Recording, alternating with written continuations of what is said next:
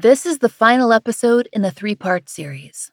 It discusses sexual assault, murder, and crime scenes. Listener discretion is advised.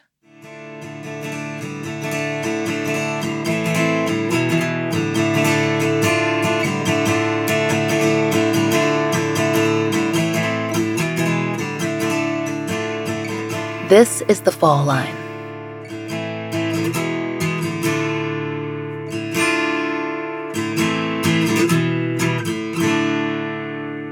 In the late spring of 1977, Atlanta, Georgia was on watch. The citizens were finally aware that a killer had been stalking the city's parks. The Atlanta Lover's Lane murders had made the papers. Reporter Ken Willis had made sure of that. And now, the other journalists, they were joining in. Atlanta's homicide squad was still working on the crimes, which Lieutenant W.K. Perry, who led the division, described as, quote, the biggest case in the city in the past 25 years. In May, the Atlanta Daily World reported that then-Governor of Georgia, George Busbee, announced a $3,000 reward for information in the murders of Lover's Lane victims Veronica Hill, LeBryan Lovett, and Diane Collins. It doesn't sound like much. It isn't much, even with inflation. That's about $13,515 today. But according to the Atlanta Constitution, quote, Georgia law authorizes the governor to offer a reward not to exceed $1,000 for information leading to the arrest or conviction of persons who have committed a murder in the state. So Governor Busbee had done so, $1,000 for each life. Veronica, LeBryan, Diane. To our knowledge, there were no more park stakeouts. Not after the APD set up 2 in April of 1977, over the weekend that the gunman should have struck. They'd set decoy cars in both West Manor and Adams Parks, where the 3 couples had been attacked. But the gunman hadn't shown. But APD was still searching. Their police files show that they were examining their own ranks, pulling files on officers who'd been flagged for various issues, and taking calls from departments across the state. They were checking on security guards, ex-cops, anyone who might have those attributes they'd locked onto as their only real clues, that the killer used a double-handed crouched shooting position common to law enforcement and military, and shot with Hornady wad-cutter bullets, a target ammunition common at APD ranges. There were others too, more men who had records for violent assault. Suspects from early in the investigation who were revisited. But one of the most interesting, strange really, things that we discovered about their investigations was that, at some point, a serious suspect in the park shootings was a teenager.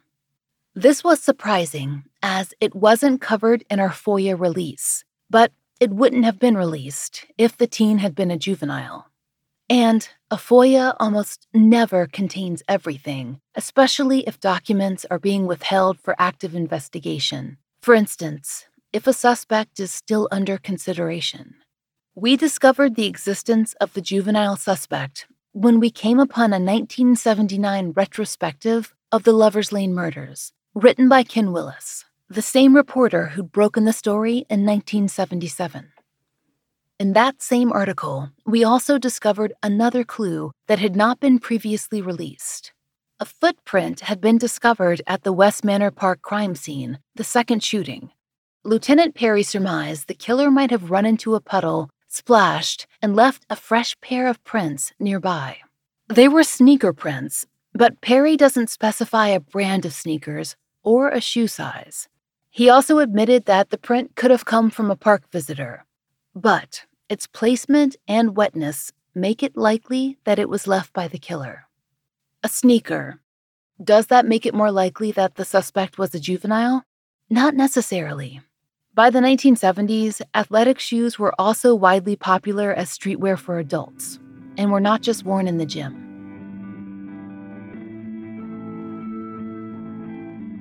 Although earlier articles reported that police had consulted psychologists, they hadn't gone into detail about the information they sought.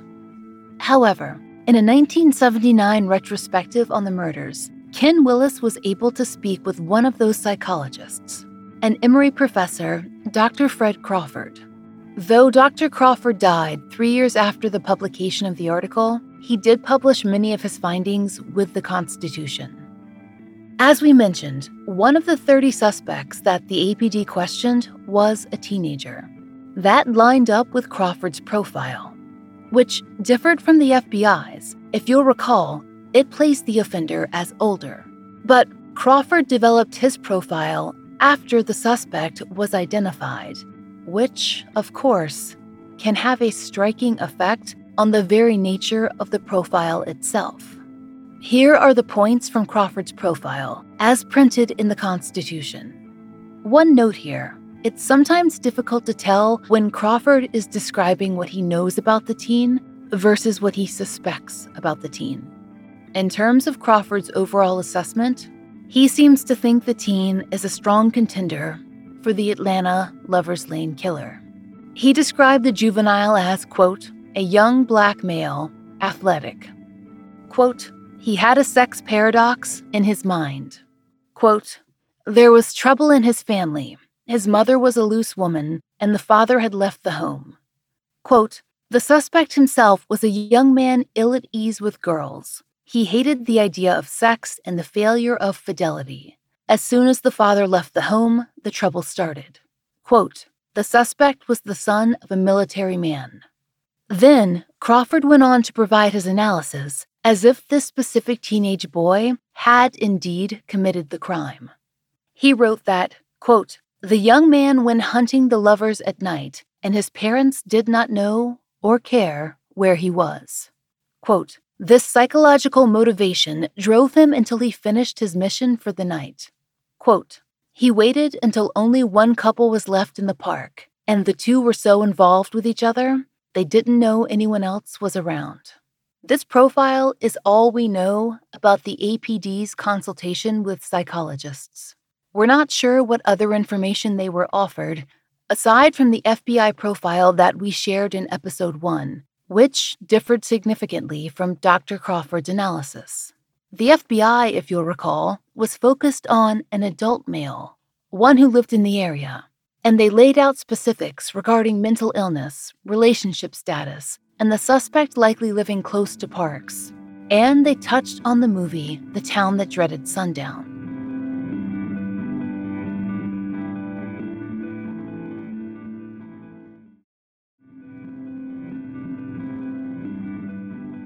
How useful could these profiles have been? How useful could they be now?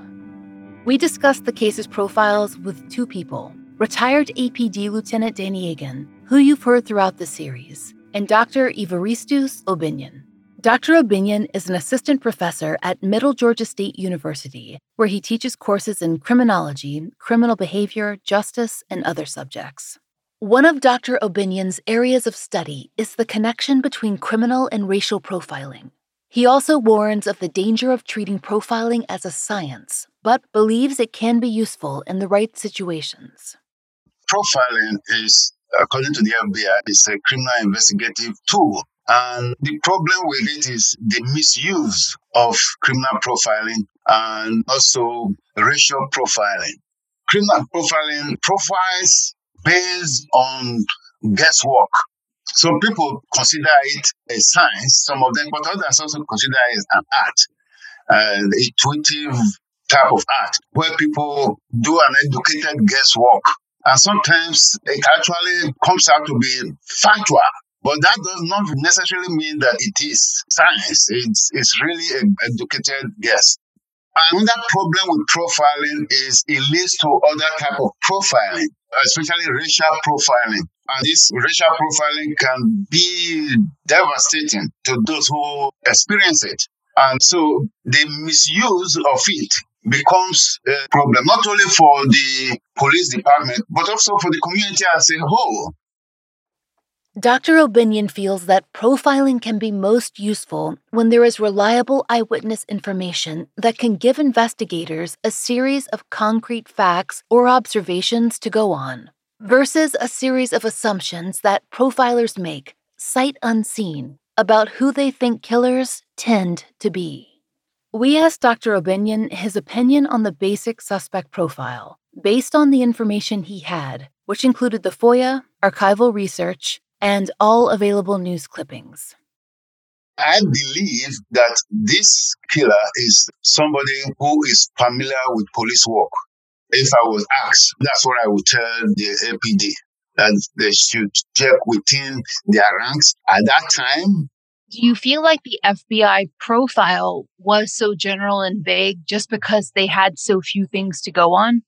I believe that it was just too broad and too vague. And it's probably because they did not have enough information to put a profile together. So for you, the information that seems to stand out would be the ammunition and then the killer's knowledge of the stakeouts. Am I correct?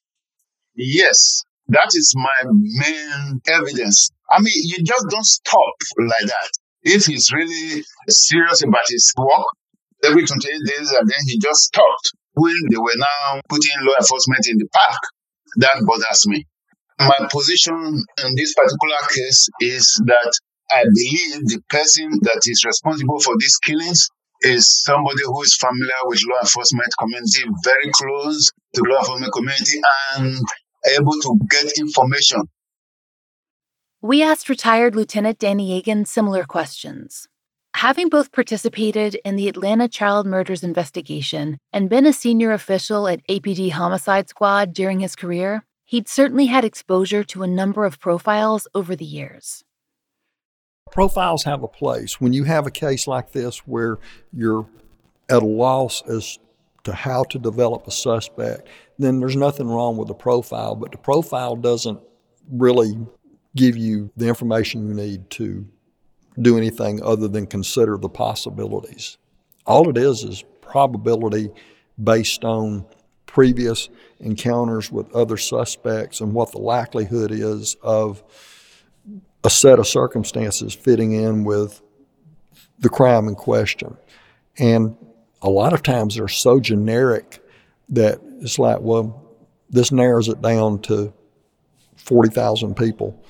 And you know, we can work from there, which is really of no help. And I found out too that with profiles, like, they don't lead to the identity of a suspect. They don't point you in the direction of where you can put your hands on a suspect or develop a suspect into a real prosecutable case. After the suspect is identified and arrested, then you can go back and compare the circumstances of the suspect's life and his actions against the profile, and there's going to be similarities there. But suspect's a loner. Suspects between 20 and 40 years old. Well, tell me something really good. Suspect's probably not married. Okay, but it's not to say he couldn't be married. It's like there's too much information there that really doesn't help you. It's not saying that it's worthless, but I just don't know how much help it is in the majority of cases. Wayne Williams, good example. Profiles drawn up about Wayne Williams, and information in there was true, some of it, but it didn't lead to anything to facilitate his arrest. What brought the attention to him being arrested was the fact he was on a bridge when there was a loud splash, and he didn't have an adequate explanation as to why he was on the bridge. That's what brought that case together. So the profile didn't really help. Wayne Williams didn't get on the radar because of the profile. He got on the radar because of old-fashioned police work and a great degree of luck. And I've always said I'd rather be lucky than good any day. And a lot of times that's what it comes down to is being lucky or seeing an opportunity and being able to take advantage of it and use it to its fullest extent. That's how you put a case together or get the break where you can put a case together. But they never got it in this, and it wasn't for lack of trying. There was a lot of work put into this case. And then the stories about that I read about the police department getting mad at the paper for running a story on this. Well, the police department had not been able to bring this thing to a resolution in 3 months, and 6 people had been shot, 3 of them fatally. the public needed to be warned about what was going on because this was something that was out of control and there was no definite direction that this was going in that was going to make it stop. And of course, I understand the police part of it. It compromises the investigation. It maybe puts the suspect on alert that everybody's aware of what's going on, but the suspect's going to know the police know what's going on. He's not operating in a vacuum where he's not knowing that the police have not picked up on the fact there have been 3 shootings on 3 different occasions in parks. He's going to understand and realize every time he does this, the police are looking at it. So just because it's in the press doesn't mean that he's going to become more careful or just quit doing it altogether. And that's another thing, too, is what motivated him to do it in the first place and then how he turns that motivation off where he's not doing it anymore. He's doing this for a reason, and maybe he can control the reason, maybe he can't. I don't know. And that's not to say that like that's an excuse for him to do this. But his compulsion to do this is something that is making it happen on a regular basis. And now all of a sudden he's turned it off, which makes me wonder what's happened. Has he moved? Same thing we had with the serial rapist years ago. The rape stopped. I was like, is this guy dead? Is he in prison? This could be the case here. We don't know. Could he have realized he was going to get caught with the Lover's Lane situation? So instead, every 28 days, changed its crime, did something else. I mean, that's possible. I won't say that that's impossible, but I don't think he would have diverted his attention from doing this type of crime to another type, and this other type of crime would have satisfied this urge that was making him do what he did. Very easily, this could have been a sex crime. Could have been a sexual release he's getting every time he's pulling the trigger. That would not be beyond reality, that he's sexually motivated for whatever reason to do this. We can't say for sure what APD made of either profile, but the juvenile suspect was never named, or, to our knowledge, arrested. Of course, juveniles are not generally named unless charged as adults, but we've run into that plenty of times in our work. According to Ken Willis's published interviews with Lieutenant Perry, he, quote, wasn't convinced on the juvenile theory. He noted that there were other suspects, and Perry said there were holes in the story and that other theories were feasible. A member of law enforcement, a killer inspired by religious fanaticism, someone with a personal connection to the parks, a negative experience maybe. And Perry said, quote, we're in touch with other police departments who think they have similar Lover's Lane cases. And this implies that the killer could have moved on. The cases Perry mentioned, those included a man who'd attacked a couple in North Carolina and forced the woman into the trunk of a car. And then in August of 1977, there came a very strange report in the Atlanta Constitution. A man had raped a woman in southwest Atlanta and claimed he was the Lover's Lane killer. Per Ken Willis, quote, Homicide Lieutenant W.K. Perry confirmed the man is being sought in connection with the unsolved murders, but expressed doubt the rapist is the killer. At this point, he's just one of about 50 other suspects we have. The situation felt different. On July 31st, 1977, the survivor was walking with a friend on the way to a party along Cascade Road in southwest Atlanta when she was grabbed and dragged off the road by a man she didn't know. He pulled her behind a local church. That's when a second assailant appeared. The second man cut her neck with a knife and told her he was the Lover's Lane killer. We weren't able to find follow-up information on this particular story, but there were other persons of interest who appeared in local reporting. Soon after that incident, an additional suspect was named by the APD. One from Columbus, Georgia, which is south of Atlanta, about 100 miles or so. Constitution reporter Jim Stewart reported in July of 1977 that, quote, the prime suspect in the abduction and murder of a Columbus woman 2 weeks ago was a person of interest in the Lover's Lane slayings. Primarily, it seems, because he'd been in Atlanta the month of the last attack, March. Police knew this because he was arrested in Fulton County for robbery. The suspect, William Anthony Brooks, had family in Atlanta and was at large at the time of the article's publication. Lieutenant Perry told the Constitution he was interested in questioning Brooks, but that he was only one of a long list of people they were looking at. There are two other prime suspects Perry mentions in the article. Quote, a former Atlanta policeman and a former policeman from South Georgia. Per Willis, quote, the former Atlanta officer raised suspicions because of some things he did while on the force. And the South Georgia officer, he'd been flagged for sexual harassment of women while on the job. It doesn't specify whether they were law enforcement or women who were being arrested. Apparently, that suspect was also in Atlanta the weekends of the murders and attacks. And Willis notes at the time of the article's publication that the ex-officer was, quote, in custody elsewhere on a molestation charge. But ultimately, though there were suspects, though the APD had ballistic evidence, and Gordon Whitfield as an eyewitness, although he had not gotten a close look at the gunman, they simply didn't have much to go on. The gunman's sudden break in pattern left them without a way to gather more clues. No one wanted another attack, but that would have been the only way to gather more hard evidence. Everything else was up to supposition. Like, why did he attack every 28 days? Maybe the dates weren't important at all. Maybe it had to do with something entirely different, like the phases of the moon. As an astrologer pointed out to us, each attack fell during a point of the moon cycle, the waning crescent, when the moonlight would have been especially low. But like everything else, it's just a guess.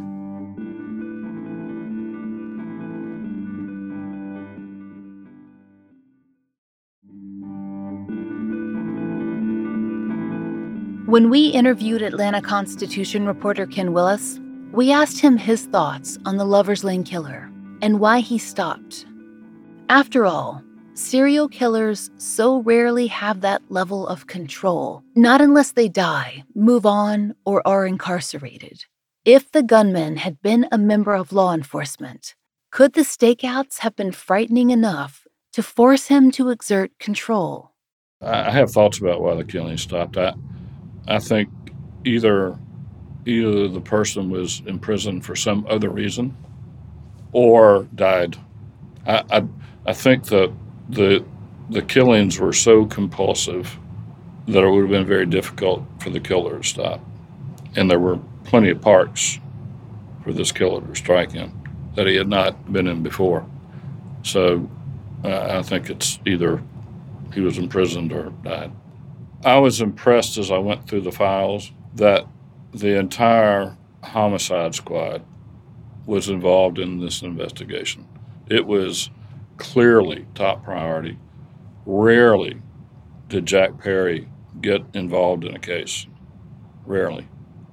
And if you go through all these files, all the homicide investigators that I saw who participated were the top homicide investigators.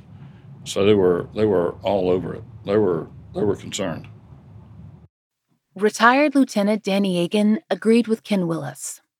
Looking back and examining the file, I mean, the investigation that was done over 40 years ago was very extensive, and I can't find any fault with what the police department did in the course of investigating this. Lieutenant Perry, Jack Perry, he was the go-to guy. He was the guy that knew how to investigate. Probably the best homicide commander that I was aware of the whole time I was there. And he knew how to direct an investigation and to get results. So you had the right guy at the right time. Some of these detectives, in reading the file that I've seen names, Welcome Harris, who was one of the stakeout officers, he was also an active homicide investigator, excellent investigator. W.K. Jowers, another one that was on stakeout. He was in the other car. He was another homicide detective, and he was good at what he did. So you had a lot of good people focusing their attentions on this, And this wasn't solved because of shoddy police work or somebody not doing what they should have been doing. The things were done. It's just you can't solve all the cases. The breaks didn't show up. And that's not to say that they didn't develop information on the suspect. It's just they didn't know it, and sometimes you don't recognize what you're looking at. This one's a real puzzle. As we researched this case, two questions recurred. Did the Lover's Lane killer ever strike again? And how can this case be solved today? In regard to the first, in June of 1979, there was another Atlanta shooting that, for some, recalled the Lover's Lane murders. Per the Atlanta Daily World, an 18-year-old student was, quote, wounded as she sat parked in a car with her date in the parking lot of Therrell High School. The victim, Mitzi Richardson, was shot in the back but survived, though doctors said she had been, quote, paralyzed from the chest down. That school was in the vicinity of the parks, but Lieutenant W.K. Perry said that other factors didn't necessarily match the Lover's Lane killer's MO, though he was not specific about what those differences might be. He told reporters, quote, if it's the park killer, he's changed his method of operation in many ways. But Perry had, quote, not ruled out the possibility of a connection. And another attack came in 1979, when, per the Constitution, a young couple was attacked while parking in Fulton County. The male victim was locked in the car's trunk, and the female victim was sexually assaulted. The two were then driven to a second location and released by the assailant, who the couple described as, quote, a heavily built white male in his early 20s with a, quote, country accent. So, not close to the descriptions the APD had of the Lover's Lane killer, and the MO was quite different too. As far as our research has taken us, the attack on Mitzi Richardson feels the most familiar, but we can't say why Lieutenant Perry was skeptical that it could be the work of the gunman. Otherwise, there haven't been similar crimes in that time frame that seem to match. So it brings us back to the question, what happened to him? And if he didn't keep killing, didn't reoffend, how can he be identified today? We asked retired Lieutenant Danny Egan how he'd approach this cold case, if he began working on it now. If you were handed this case today and said this is now your cold case, where would you go? First, you have to determine if you're going to re-examine this as a cold case. First, what you would have to do is re-examine what you have, put things in order, account for all the reports that were made, and then go through them and see exactly what story is being told. See what evidence you have, locate all the evidence, and then see if anything in the evidence bin is of use for re-examination. Of course, everybody wants to think about DNA, and that's a great place to go, but this is not necessarily a case that lends itself towards DNA. Re-examine statements, go through the witness list again, and then, see what you have, see if anything can shake loose. Maybe go out here and talk to witnesses again. But I'm of the mind that this guy didn't tell a lot of people. And when I say that facetiously. He didn't tell anybody what he was doing. And there's nobody that can drop a dime on him and say, this is the guy you need to go get because he told me something. What leads you to that theory? Who would he tell? Who would he tell that would hold a secret? Why would he take this chance? This ain't something you can sit around with your buds and talk about. His wife, assuming he's married, she may know. Of course, she may have been afraid to say anything because he's going to kill her.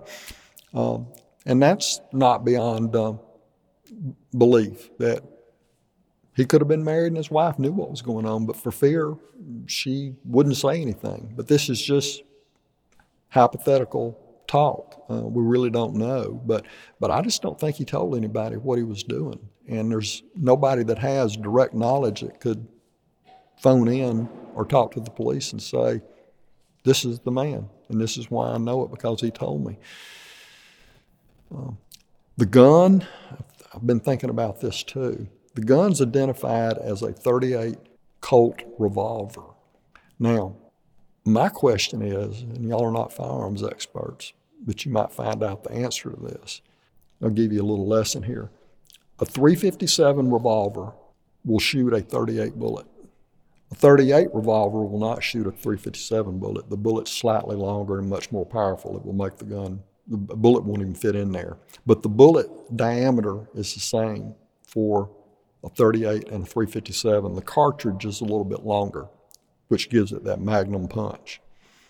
What if he was shooting 38 bullets in a .357 revolver? All they looked at was 38 revolvers. And once the crime lab told them 38 Colt revolvers, that's what they focused on. Did they consider .357 revolvers? And I didn't see any mention in any of those reports for a .357 revolver.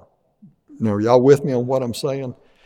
The bullets are interchangeable between a .38 and a .357. You can put 38 bullets in a .357. So you put 38 wad cutter bullets in a .357, do the shooting, and then the gun's identified as a .38 revolver, not a .357 revolver. And there's no mention in there of a .357 being a possibility. Now, I don't know if Colt rifling on a .357 is different than the rifling on a .38. Maybe that's the answer, but I don't know.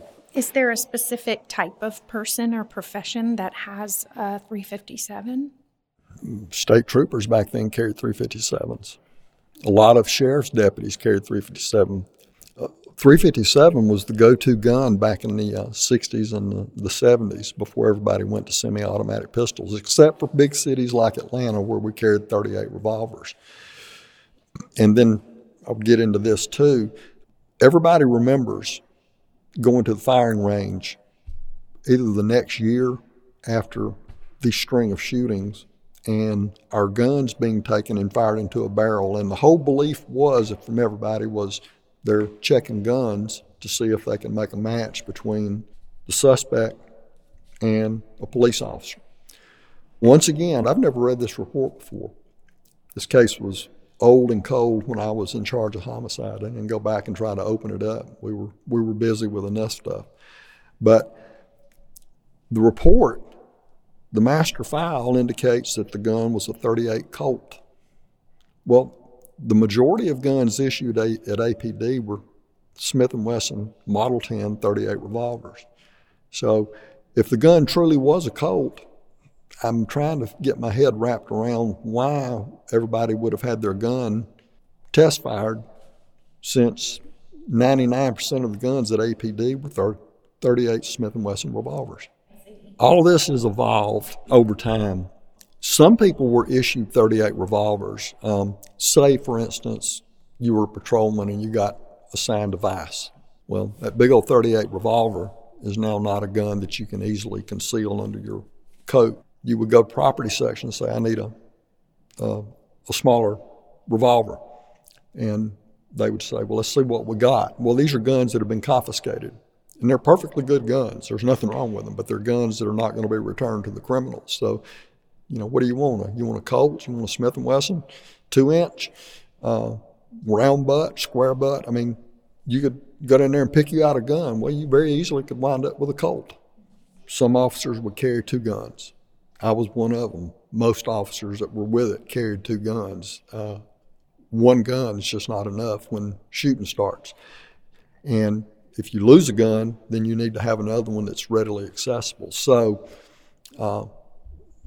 most officers carried 2 guns, and those guns typically would have to be purchased with your own money. Back in the day, yearly qualification at the range, you would go and qualify with your service revolver, and that was it.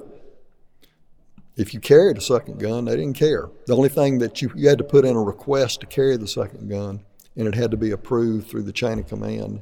And the gun had to be a .38 and nothing else. You couldn't carry any other kind of weapon. But that was it. And then at some point, years after all of this, they started making people qualify with their second weapon.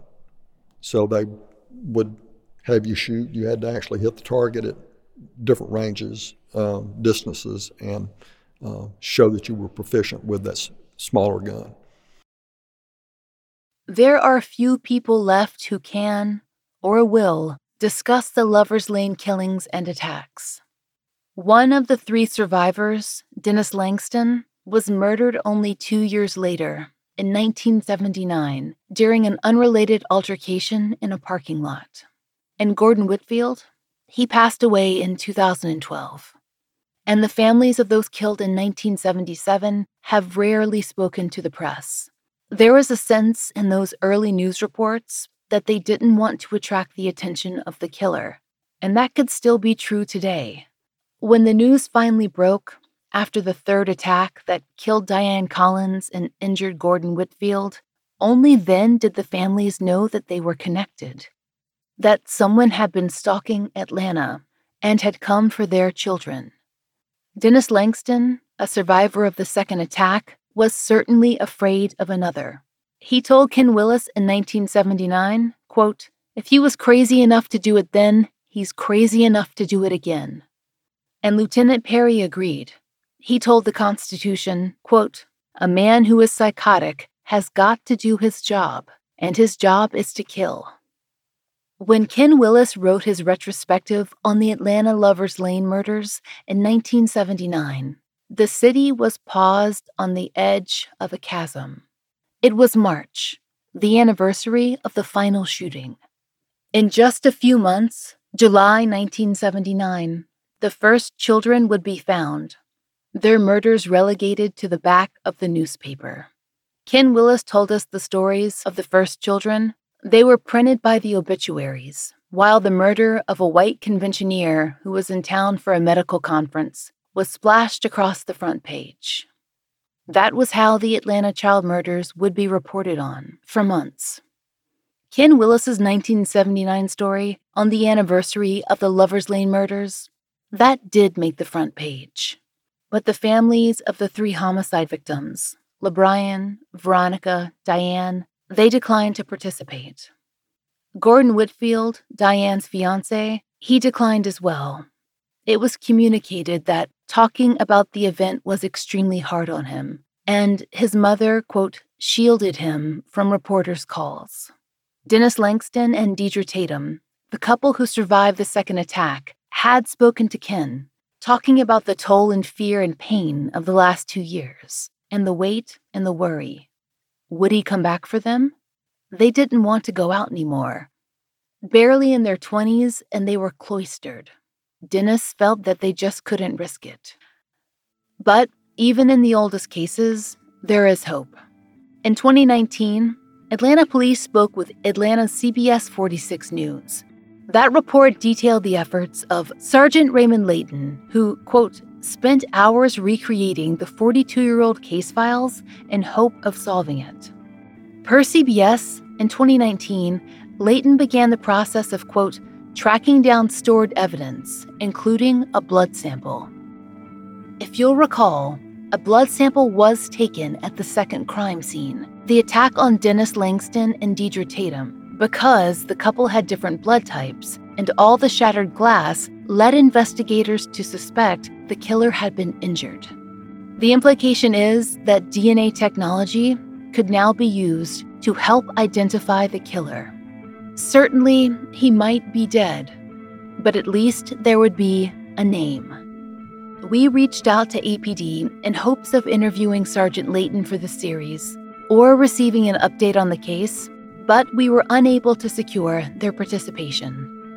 We hope we will be able to update you and tell you that material has been found and that testing is underway. 44 years is a long time to wait for answers. And there are people who've been waiting, who've been worried about the gunman who might return for them all this time.